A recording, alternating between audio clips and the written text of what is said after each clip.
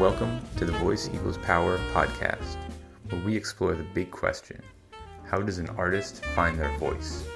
I'm your host, Nicholas Krolak.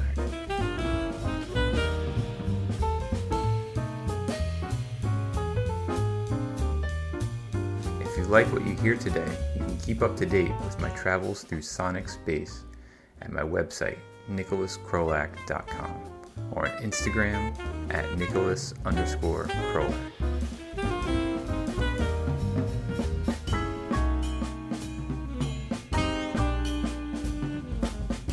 My guest today is pianist and vocalist V. Frederick. He's not only one of my favorite vocalists on the Philly scene, he's one of my favorite vocalists anywhere. He's got this old school sensibility that melds with a modernist sense of adventure into a kaleidoscope of jazz history that is uniquely his.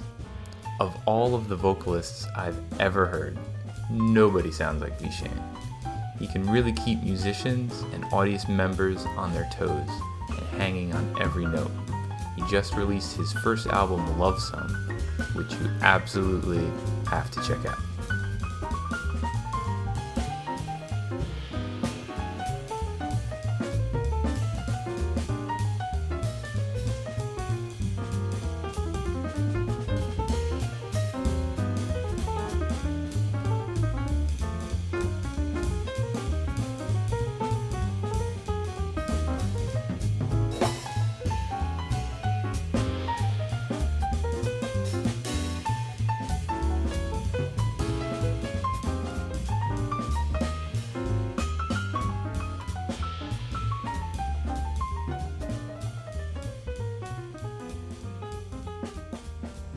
V. Frederick. Hello. How's it going, man? All is well. How are you? Very well, very well. Thanks for being on the show. We've been talking back and forth for a little bit, trying to figure out a time. So I'm glad this all worked out. We're here in my kitchen in Germantown. No better place. Let's go. Let's do it. No better place. We got the summer bugs in the garden there. Right. Chirping. We got my dog Dixie chilling here. I wanted to start out quickly talking about fashion. Okay. Because I think fashion and is kind of under thought about in the jazz community sometimes, or just visual presentation is underrepresented, especially among students. Okay. When they're kind of figuring stuff out. Yeah. I think a lot of the higher level players have figured this out, such as yourself, Tim Warfield, Justin Faulkner, to name a few. Yeah. So I like to pick people's brains about fashion and kind of how it relates to music. That's a source of infinite interest in my mind. So I guess for me, the way I approach it, and even the music, is from the historical aspect of, you had the gangsters, the well-traveled people, the people who liked nice things, as a part of the cornerstone of music. And I think of all the figures who really had impactful place in everything that we think of as jazz over the long term. Duke Ellington. I think of all these people. I think of Pinstripes. I think of Harlem. I think of New Orleans. I think of dressing up, presentation, and the energy that you put in your presentation is also the same energy that goes into what you put into the music. So I think for me, it's part of, before you even get to the microphone, the way you look as you're approaching the microphone reflects the energy you're bringing to the music, in my mind. And I think people that you mentioned who are fantastic, I'm amazed to be in the company of some of those people. Definitely Tim Warfield. The double-breasted suits and the pinstripes and the patterns and the flair. That's part of the cultural history of the music, which is relevant. Mm-hmm. Do you have a certain pre-show ritual that goes, or kind of some sort of preparation, mental preparation, that perhaps intersects with fashion, such as like how you get ready or how you pick an outfit? I dress how I feel, specifically when I'm going to be on stage. Mm-hmm. But that's the extent of my fashion preparation. The rest of my preparation is like, how does my body feel? How does my voice feel today? Do I need to do extra warming up? Do I need to drink some tea, water, or whatever? What am I going to do to get to the loose place where I can play? So I think less about fashion than most people think I do, because my look, as it were, is can be, I guess, interesting, I guess, or whatever it is. So people associate that with me. So much so that if I'm dressed down, people are like, you're dressed down today. This is strange. Because, I throws it on. That's what I do, But, I mean, for me, it's like kind of a second thought, yeah. So you are primarily a vocalist, but your piano playing is like super dope. So, and I didn't think I realized how good it was till somewhat recently, since we had played a couple gigs together. Yeah.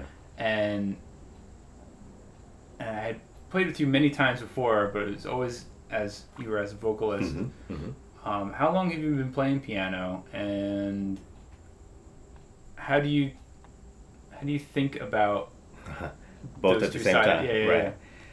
Yeah, I guess the point is, I'll answer the second part first. You can't think about both at the same time, as in like you're thinking about them simultaneously, because we have one brain. So for me, I'm synthesizing a sound. I'm synthesizing or rather, I have a goal in mind, and if I'm not doing it with my voice, I want it to happen with my piano.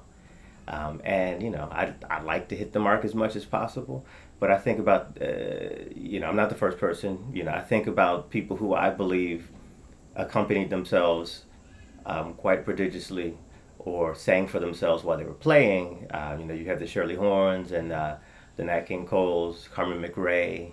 I've seen Sarah Vaughan sit down and sing and play at the same time. There are those people. So it's not unprecedented. It's very rare. I mean, if I don't have to think about playing, obviously it frees me up vocally a little bit more to just go a little to the left a little bit more than I would. Because if I'm playing, if I want to do something 5/4, I can't do that while I'm playing as easily. I mean, because it's hard enough just to think about it, right? It's hard to be out when you're doing both, and you have to hold a whole section down too, or be part of that section. Whereas if you're just a vocalist, I shouldn't say just, but if you are only singing, and there's a trio or whatever accompaniment behind you, you are a little freer to really go there with that. So.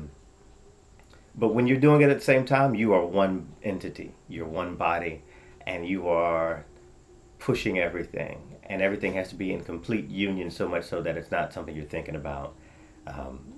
Not to say you're not thinking about what are the harmonies and the changes and the rhythm, but you can't be so in your brain with it. It's hard to be in your brain singing, in your brain with the lyric, doing all these things at once. It's so intense. Mm-hmm. So the more you do it, the more I have done it, I'll say that. The more I've done it, the freer and the more comfortable I've gotten doing both. It doesn't happen instantly, though. Yeah. So with that said, my mother plays piano. She's a gospel pianist, church. My mother doesn't read music.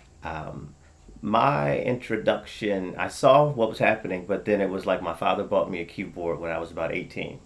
And I sat in my basement and just kind of plucked out some stuff. I think the first couple of songs I really learned how to play were songs I loved, which were like Round Midnight and Misty. Mm-hmm. And this was like getting the sheet music, figuring stuff out, and just, really rudimentary stuff. And that was me going off of what I heard, what I knew, what I saw, and trying to synthesize that. And it kind of went from there. I did piano bar stuff for a while, as in working in a piano bar, but doing like jazz standard stuff. Mm-hmm. So we'll call it Great American Songbook stuff. And I started doing that when, let's say, 2008-9. There were a few piano bars I had played at then.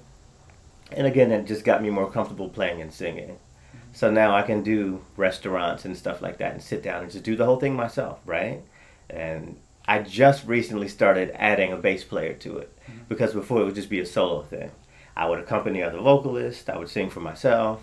And then I got, this gig at this restaurant, and it's like, oh, it's a trio gig. This is interesting. This is going to stretch out my trio playing skills, and I still have to sing. So, like, I got to have all of it happen at the same time. So it's a great exercise for me to be able to do that. Yeah, and you do it very well. A lot of the repertoire that you use on that gig is an older Great American Songbook. I would say teens, 20s, and you have a way of making those songs sound very now. You know, and also in the way you sing. Full disclosure, you sing in my band as well. Yes, I do. And that's a thing I've always liked about your singing, was that it sounds of this other era and of right now at the same time. So how do you approach that? I think a good song is a good song. And when you kind of get over yourself and over, like, when the song was written, you can figure out what you feel about the song, what the song means. Because I guess what makes it contemporary and timeless at the same time is interpretation. And the only way you can interpret something is for you to understand it, to sympathize with it, to, like, digest it, and then give it back to people. And I like to pick songs that people know that they didn't know they knew. Like that kind of classic, timeless, wow, I haven't heard this in 40 years. My grandmother used to listen to this song. But again, there's something on it, something inside of it, and the way it's done. It's all in the dismount. It's the way that it's done, it is if it exists today, just came out, but it's something you've known forever. Because I'm not doing it in a very dated, kind of like a pastiche, like, oh, I'm a 1930s singer, look at me, Because we know those, we've experienced that where someone is a complete relic and they're not really actually interpreting the material. They're just really regurgitating the material. I'm not really a regurgitator. Even like my most favorite songs, I don't do it exactly the same way every time because I might feel it different today. And I have to sing the lyric and the story. I have to sing the story. I have to interpret that story each time I do it. Otherwise, for me, it doesn't resonate properly. So, and this is how I feel today. So it's going to sound like today. It might have been written 1919. It might have been written 1927. We'll live. Yeah. There was on your newest album, Love Some. Yeah. One of the tracks that I'm actually playing on, full disclosure. That was an old song too, right? Correct. And you did that in a totally different style. Yeah. And that sounded like to me, when I first heard it, it sounded like a Stevie Wonder song or something. Yeah. I was like, is this some Stevie Wonder B-side I never heard? Right. And yeah, I've always really enjoyed that. I want to kind of cycle back a little bit to the singing and playing, and this also actually I think relates to playing older songs and selecting material. This is a question that I ask almost all my guests on the podcast, and I actually pitched this as a to a couple like newspapers and zines and magazines and stuff as a column. Yeah. And the column was, there's going to be one question, and it's going to be called, how do you hear? Huh. And it was going to be just people that have to hear things for a living. How do you hear? Answer it any way you want. But what is the process of kind of hearing in the moment for you? Yo, that's a real question. Yeah. How do you hear? Hearing in the moment. It depends on so many things for me because the type of vocalist that I am, and you've seen if you do something I'm not expecting, I'm going to look at you, whether it's good or bad. I react vocally. Well, first of all, facially, I'm going to react. I'm going to look at you like, oh, that's interesting, and give you a look. And if it's not quite right, I'm going to look at you, and then we'll have a brief moment. But if I am singing, so if I'm just playing, I'm going to react visually. But if I'm singing, what I sing may react to directly to the bass note, because I'm in my sphere, I'm hearing the bass, or what I think the bass should be or could be, because I'm thinking about the harmonic structure of it, thinking about the rhythm, I'm thinking melodically, all of this all at one time, which is a lot. It's huge. It's so much to think about. But I think that's how I'm able to do what I do vocally, which is, I think, quite interesting compared to what a lot of people do vocally, because I'm responding to so many things, including there's a voice in my head, whether it's an actual voice or an instrument, whatever the melodic line is, and whatever the context is. And I'm just reacting to all these things. It's like I am the rubber ball in a room that's sealed off full of rubber walls. And I'm just bouncing from wall to wall, ceiling to ceiling. So my hearing is reactive hearing. And I can drive it too, of course. You know, I'll drive things in certain ways. But a lot of the times I'm just trying to make everything make sense for the listener. Because it's about the journey. And that's part of the interpretation for me. How do we make all of this make sense for the person who's just like, they have to suffer by listening to this? So how can we make them make this, you know, how can we make sense for them? Yeah. Who was a mentor for you, kind of helping you find your sound, whether you actually studied with the person or not? That's a deep question. So for a brief period of time, not that it was developing my sound so much as my work ethic and just my concept of listening. So Trudy Pitts helped develop my concept of listening. And I was a super young jazz vocalist, and she knew that I was trying to play. She had never heard me play. She was, you know, she would ask me a few questions. Hey, you gigging, baby? Keep on working, you know, da-da-da-da. And I just saw her tough love. I saw the way she curated musical experiences and worked with other young musicians as a mentor to them directly. I kind of just watched and saw what she did. And going to jam sessions and seeing a lot of musicians. I was hanging out at Ortlieb's and all the spots. I was hitting the spots and watching the way things actually work. I was so deep in my listening bag that by the time I decided to do things, I had a nice amount of vocabulary, as far as artistic vocabulary, as far as how to process a song. And I mean learning from the interpretive masters. Carmen McRae is an interpretive master. Eddie Jefferson, you know, there are certain people who interpret a song like no one else. Billie Holiday even, you know.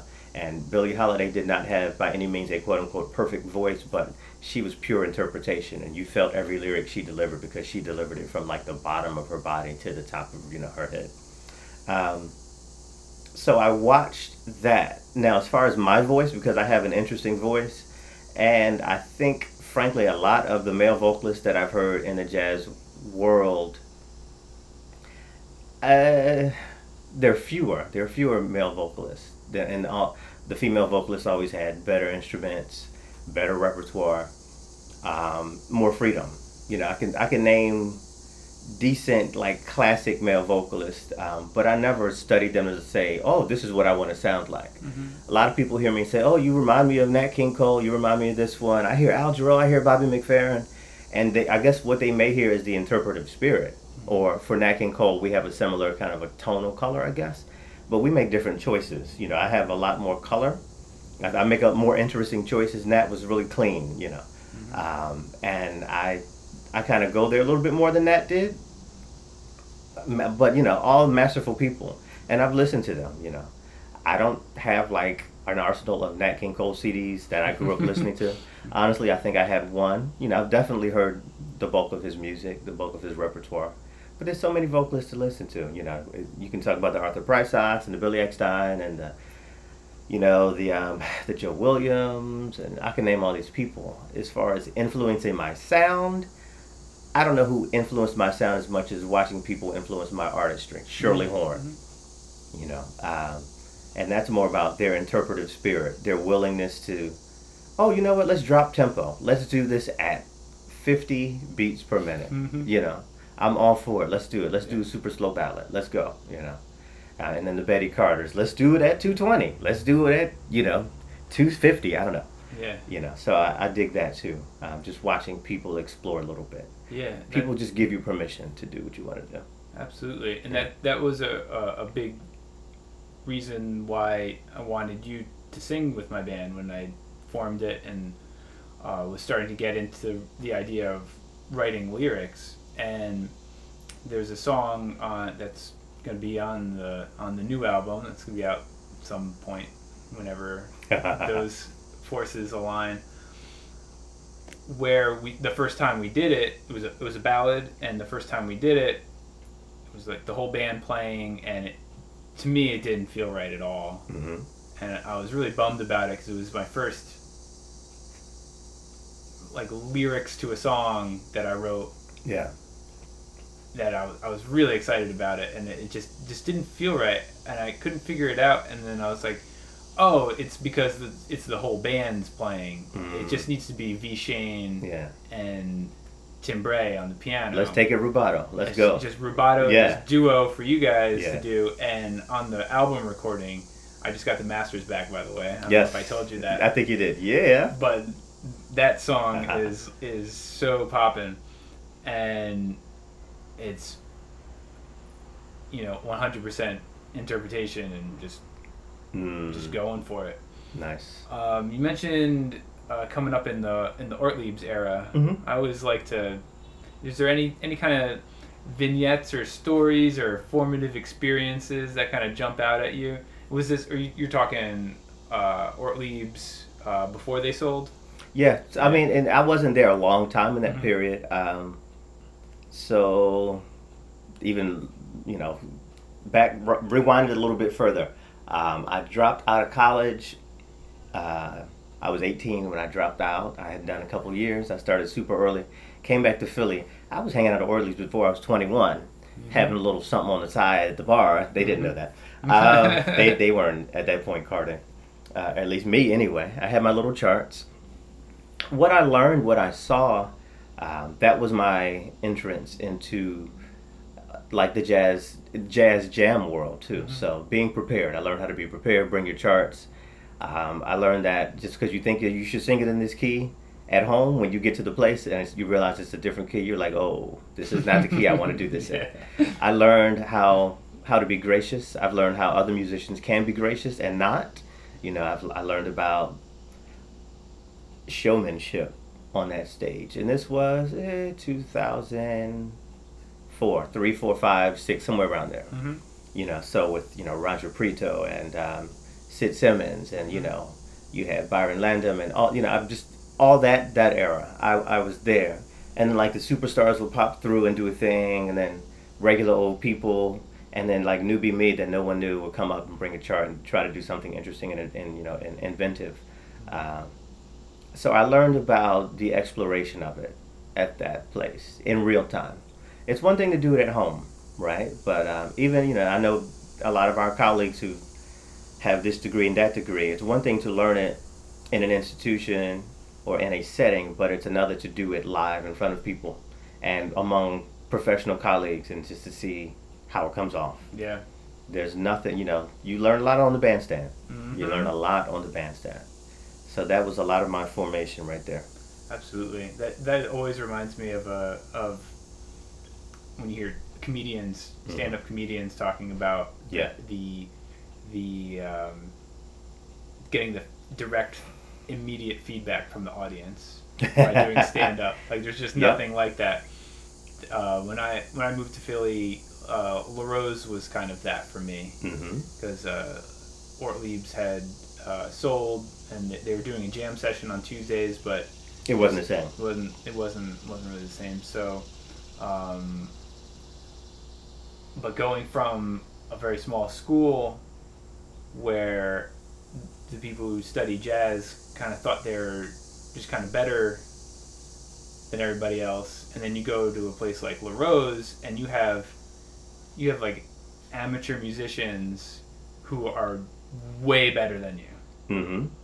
Who should be professionals, and have every ounce of ability to be professional, and they know so much more than you. That's such a great learning experience, and you have people who've never played a note in their life, but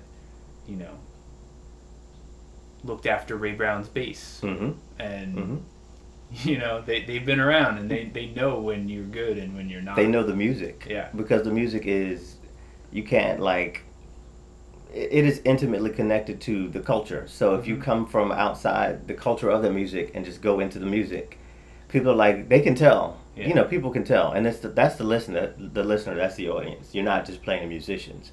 I think, and sometimes in these like insulated environments, we're used to playing to ourselves, and a lot of times we just learn this stuff.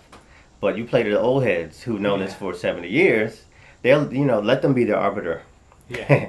And they'll let you know how they feel about you. Yeah. That's what it is. Absolutely. Yeah. What are a couple key things you listen for in other musicians? Either people that you're playing with, or if you're at a jam session, or it could be really any situation. Just I look for people who I can tell are listening to the other people, because jazz is very interactive. And you can tell when a drummer is just off in la la land, not paying attention. You know, with music, there's a natural curve. There's a give and take. And if we're not all giving and taking, or if whoever's on the bandstand is not doing that, it's not successful. I don't care how great one person is. You, in a band, you really as great as everyone is. And if you're not helping everyone be great and finding the groove, locking, you know, it takes big ears to lock and make something make sense overall. You might have great ideas, but everyone has to be with you, right? And no one likes the guy who, I guess, is the showboat, and everyone else is in a whole different direction. Because overall, it doesn't help the case. Because we're talking about an overall narrative. Who, you know, what's the story? How's the band? Even if there's no lyric, even if there's not a lyric, you know, what's the vibe of this song? And is everyone locking, or are we just kind of willy-nilly left and right, and we need to spend some more time together, right? So if I'm listening to a band, I'm picking out those pieces, and sometimes it just comes together like a good sauce, and sometimes it needs to sit on the stove a little longer, right? And just kind of the flavors need to meld a little bit. what is an ideal practice day like for you? Or practice time period or whatever. So I know also from being a writer who hasn't written in a long time, you're supposed to write all the time, not just when you're inspired to do so, because it's a discipline and it's not just a fleeting moment of, oh, I'm inspired, I'm going to write something. So it really just takes doing it constantly. And again, doing it even when you're not inspired, just sitting down and trying to get to the place where you get some music out of it. But unfortunately for me, it happens, the best time happens when I can't get this song out of my head, and I really need to get to the gristle of it. I need to get to the marrow of this thing, so let me figure this out. That's the best time I have with that. Otherwise, it doesn't come out as well. So I'm working toward that discipline of just constantly doing it. Of course, because I'm gigging a lot, I have to just do it, like every day. You know, okay, let me get this money. I have a gig. I already got paid. So 3-5 times a week, go. Let's work this until we get some music out of it, right? Even when you don't feel like it, you're tired, whatever, you didn't sleep a lot, you got to do it. People are here. Let's make some music and bring music to the people. So the constancy of it, I guess that is also part of the practice of it for me. Just being repetitive, being constant, being diligent, and just going to it every day, again and again and again, even on my off days.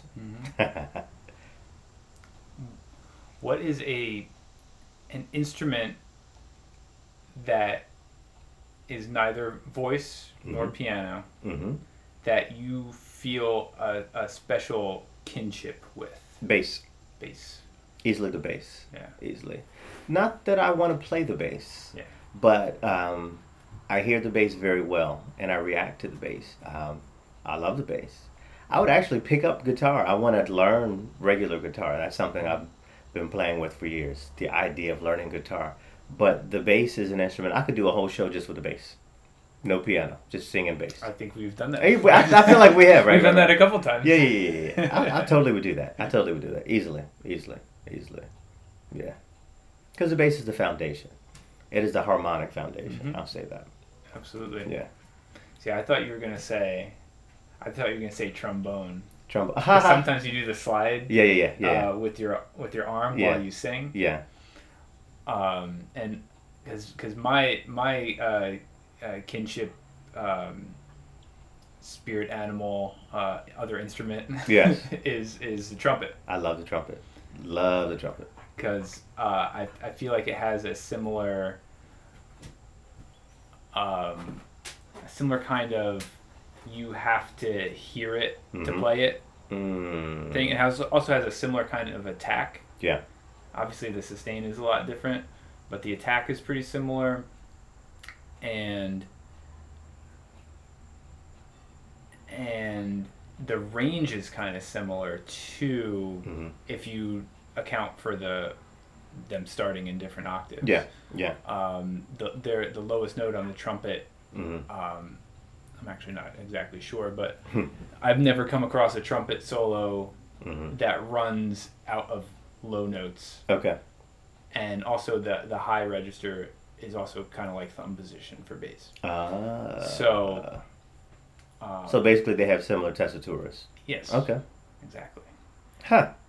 I'm always interested. And so this is something that a composer, someone who studied composition, would know. Oh, well, the range of this instrument is blah, blah. They have all this stuff in their brain. Yeah. I don't. I kind of know where things are a little bit, but someone like who's really just a straight up composition person, they know all this fun stuff. I don't know. Yeah, I don't know. my go to is if it's inside the staff, I'm cool. You're cool, right? It doesn't matter. Unfortunately, that's not always the case, but it sounds great, right? Yeah. What do you like most about the younger generation of musicians? Interesting question. I think their ability or their desire to kind of forsake certain standard practices is both a plus and a minus. And I think that's with every young generation. Every young generation is trying to burst at the seams of whatever the tradition is. So, you learn the form and then you forsake it, right? And so they're bringing in a different vibe, a different flavor. Of course, a lot of instrumentation has changed and, electric, and now we got the drums imitating the machine, imitating the drum, imitating the machine. There's a lot of that happening. So, I mean, we just bring who we are to the music. And I think with that, this generation is the same as a few generations have been, in that we constantly just bring ourselves to the music. The good ones, anyway. We bring ourselves to the music, so I love that about the younger generation. I kind of wish that there were more of them in the music, but I think that's part and parcel of, arts programs or lack thereof, access to instrumentation, lack of encouragement, and just life circumstances. If life is crazy and, family structures are changing and school systems are changing, not everyone's going to have access to the training that it takes to be able to gain the facility to, operate an instrument. But the right ones are still coming. There are those who are still coming to the music in their own way. I like what you said about how them trying to forsake some of the things. I like how, I feel like we're all kind of catching up on this, but how they're willing to forsake the way marketing has been done before. I think that's pretty neat. It's like, hey, we could just do this with these little glowing rectangles that we all have. Right. A couple months ago, you came out with your album. Correct. And this is your first album. Accurate. And it's called Lovesome. And it's great, and I highly recommend it. But I remember talking to you, it was after a gig at some, I can't remember what the exact situation was, but we were talking one night after a gig, and you said something about, oh yeah, I want to do this album, and the next thing I know, boom, it was done. And, it was out. And I was like, wait, whoa. Because I know that doesn't happen like that. Yeah. So I know there's a lot of stuff that goes on into it. So when did you get the idea, the inspiration, and what was the process like for you? So, I mean, it was overdue in a certain regard, but in the other regard, it happened right in the right time. Timing is everything. And so I can talk about, there are 10 tracks on this album, And then, of course, I did a single after that, which is a whole different thing. But so I did the album, 10 tracks. Of those 10 tracks, I think I used 3 that were already recorded in 2018. Actually, 2017, 2 were recorded. I left those completely whole. The 2 solo piano pieces, I recorded those at Rittenhouse Soundworks. Then another one I had recorded in another studio with a guitar trio. That was whole. I left that alone. And the other stuff, I kind of went back, redid some vocals on one tune. And I was like, oh, but I want to do this song. I don't want to do that song. And, oh, I want to incorporate some larger arrangements by people who really know arranging. So I solicited the services of arrangers who are, instrumentalists, to do 3 other tunes. And got in the studio and recorded all of those like in February and March. I think the last one, was it March? It could have been the very end of March. By the end of April, everything was mixed, mastered, and April 29th, I was picking up hard copy CDs, and May 6th, everything was on iTunes and Spotify and bloop, bloop, bloop, bloop, bloop, yada, yada, yada.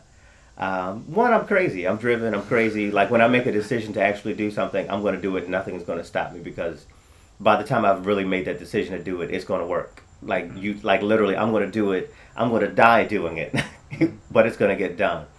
And I guess I was, in my mind, fighting against the clock of Shane. Why haven't you done this already? What's wrong with you? Just do it. No one's going to give you money to do it.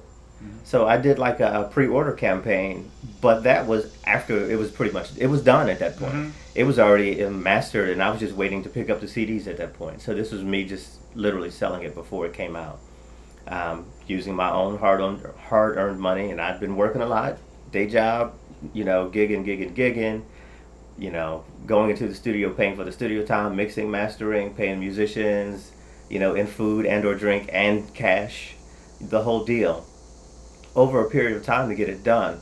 And I created a narrative arc with the material on it, solicited the service of graphic design persons, and I did the whole thing myself, because I realized no one was going to give me permission to do what I knew I needed to do, and what I wanted to do.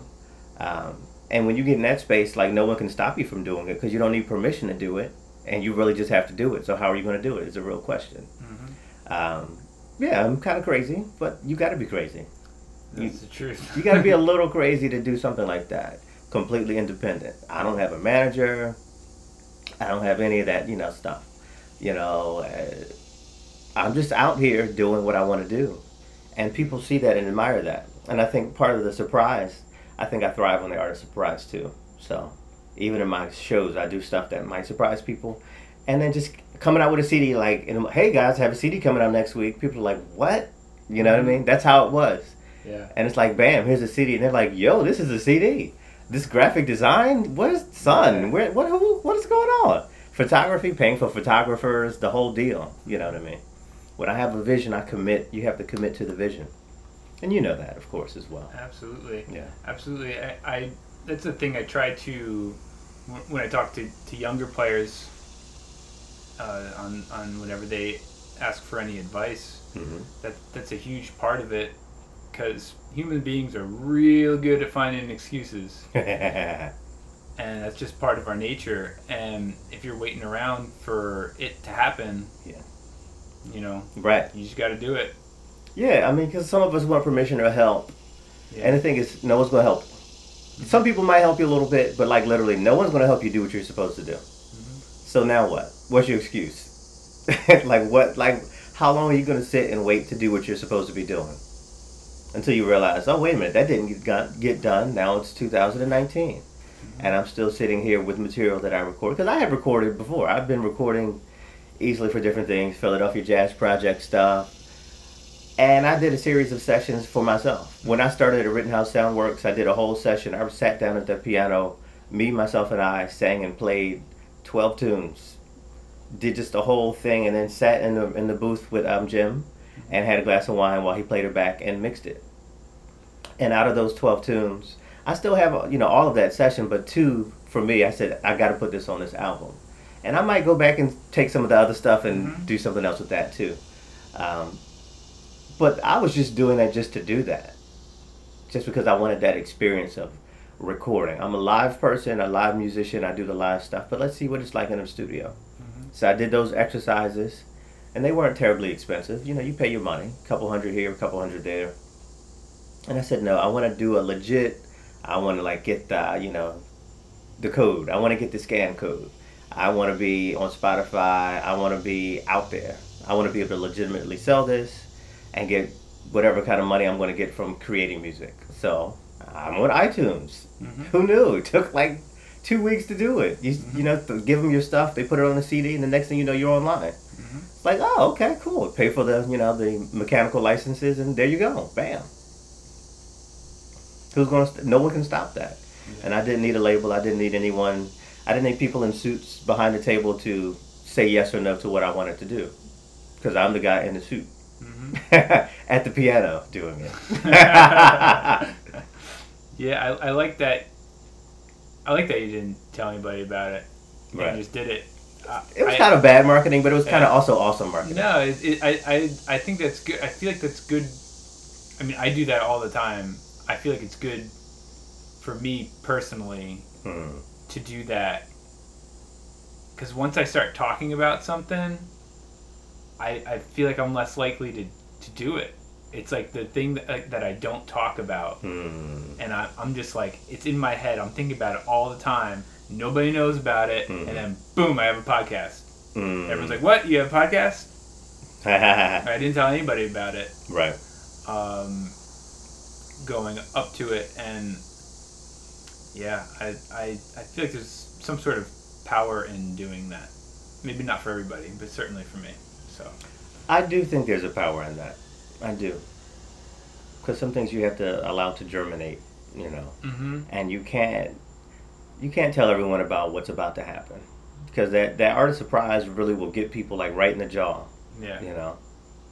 And look what happened in less than a year. Yeah. Absolutely. Yeah. This might tie into this. Is there a musician life hack that you employ? Are you serious? Yeah. Oh my God, a life hack. No, I'm out here. What is that? The line from Good Times theme song, scratching and surviving. I'm just, scheduling, meticulously scheduling, and as someone who has a full-time job and then will leave work and go to a 4-hour gig, just timing literally every minute counts. And that's just a life hack in general, a practical life hack. I found that out when I went back to school to finish my bachelor degree, and I was working full-time, taking 15, 16, 17 credits a semester.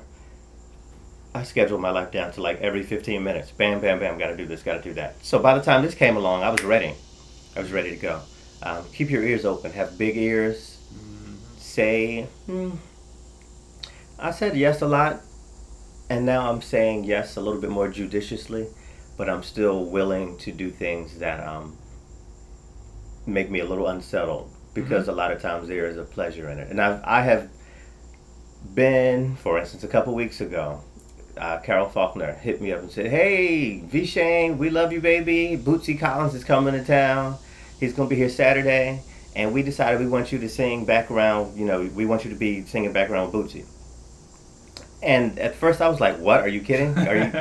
None of this makes any kind of sense. In what parallel universe is this a yes?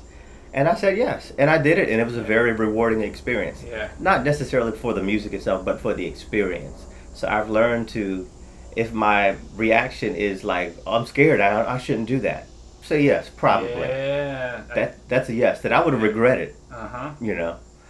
had I not done that. And I don't know if anything else will come out of that. It could. Yeah. Maybe not. But that was an experience that no one can ever take away from me. Yeah. And there are photographs and video clips to prove that it actually happened. It's completely illogical. Why would I be singing background with Bootsy Collins? But there I was, dressed in all white, singing background on flashlight and all other kind of crazy stuff. Why not? Absolutely. I think that the fear reaction is really quite a powerful tool to navigate by. This scares me. Why does it scare me? I gotta conquer that. Especially now I have to do it now, Yeah, right? exactly. Because you can actually use fear as a motivator to do something instead of to not do something. Yeah. And the best responses will come out of that. Absolutely. There's a book that I'm really into called the War of Art Yep. by Stephen Pressfield, and he talks about that a lot. The war of art versus the art of war, right? Yeah. I love that. And yeah, it's a good book. The audiobook is really great. I especially recommend it. He's kind of like this drill sergeant kind of voice, so it gets me real pumped up. Dope. So you got this album. You got the single. Can you talk about the single a little bit? Sure. It was birthed out of, so one of the people I had contacted, I contacted a few people to do arrangements for the original album. And I did Nzinga Banks, saxophonist who lives in Cali now, who was from the Philly area. I was like, yo, Nzinga, I got a song I want you to write an arrangement for. I hit up Molly DeCoste, violinist who lives here in the Philly area, and she did arrangements for 2 tunes. And I hit up Elliot Build. Elliot was super, super busy, and he was like, yo, I really want to, but I'm super stretched out right now. And my timeline is this date. And I said, you know, Elliot, I'm going to circle back to you because in my mind, I needed this done yesterday, and I can't rush people, and I'm not going to rush you. So I said, okay, cool. Timing. Decent. CD came out, and I was like, Elliot, guess what? I decided to do something else, like literally a month later. And he then was able to do it. The CD was out. And the original intention was to just do an EP, kind of market that only digital. I didn't print that, obviously. It's just 2 tunes. And I just wanted to just keep hitting people. Bam, music, more music. Aha, you thought I was done. Bam, more music. You know, that's kind of the deal. And just use this as an additional foray into the digital world. So, I mean, that was just a marketing thing for me. It was, and I knew there was the same songs that I had told him I wanted him to do. He was able to pull it out. And we had a really great time in the studio doing something phenomenal. I feel like it sounds fantastic. So I'm loving these collaborations. And I realize now I can call the right people and I can see like what people can do for, you know, in the music and how we can work together. It's a beautiful thing. I'm loving it. So, what's next? What's the next surprise right hook? Would I tell you? I mean, when I find out, I'll tell you. I don't even know, honestly. I mean, because I can't do something else in the next month. Like I gotta slow the pace down a little bit. Yeah. And just really focus on, you know, I had a video that just dropped last week, a music video. It's on YouTube and Facebook and and that's just like reiterating. There's an album. There's music, which is just more of an international exposure in my mind, or it could be that, and it's going to exist forever. This video is going to exist forever. A few other people had contacted me saying, hey, they want to do some visuals for me. And I'm like, sure, why not? You know, if I got the money and you have the vision and I trust the quality of your work, let's go. So that's where I am now, just like continuing collaborations. I do want to continue to promote and market what I've already done instead of increasingly doing more work. And I'm still gigging a lot, so I don't have a lot of extra time to be in the studio right now. But there are a few things on the horizon. I want to do a lot more traveling. I don't know the first thing about touring an album, but I would love to tour a little bit of this album. I've done a lot of stuff in this region, you know, music fests, etc. But I do want to get this on a larger platform, even more so than it is already. I was happy that the single that I released did get like marketed by Spotify, and it was on like radar release, blah blah blah blah blah. And I had friends like in California and random people sending me screenshots of my single that popped up on their Spotify, like, guess what's out, blah blah blah blah blah. So I'm like, dope. So this actually does kind of work. Okay, I get it now. Now I know how this, because you know, if you have people paying for it, they'll tell you how it works, but otherwise you have to figure out yourself, right? So I know how the machine works a little bit. I want to just do more promotion of what already exists and figure out who's going to pay for my next thing, because I'm not paying for another CD myself. I hear you. At this point, anyway. So where can people find you? So my website, vshane.com, Shane with the Y, VSHAYNE.com. My music is on iTunes. Just Google V. Shane Frederick. It's on iTunes and Spotify and Tidal and Amazon Music and all that digital stuff. I am on Instagram. I am on Twitter. I do tweet. I do Instagram. I actually do have a Snapchat that I don't use, and it's all like under my name. I'm pretty accessible. My schedule is a public calendar of performances.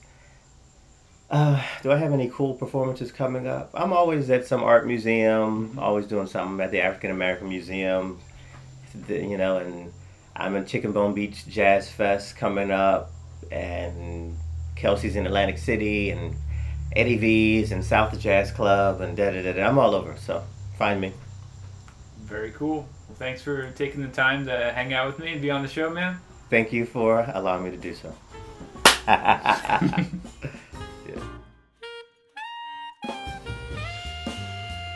Thanks for listening to the Voice Equals Power podcast.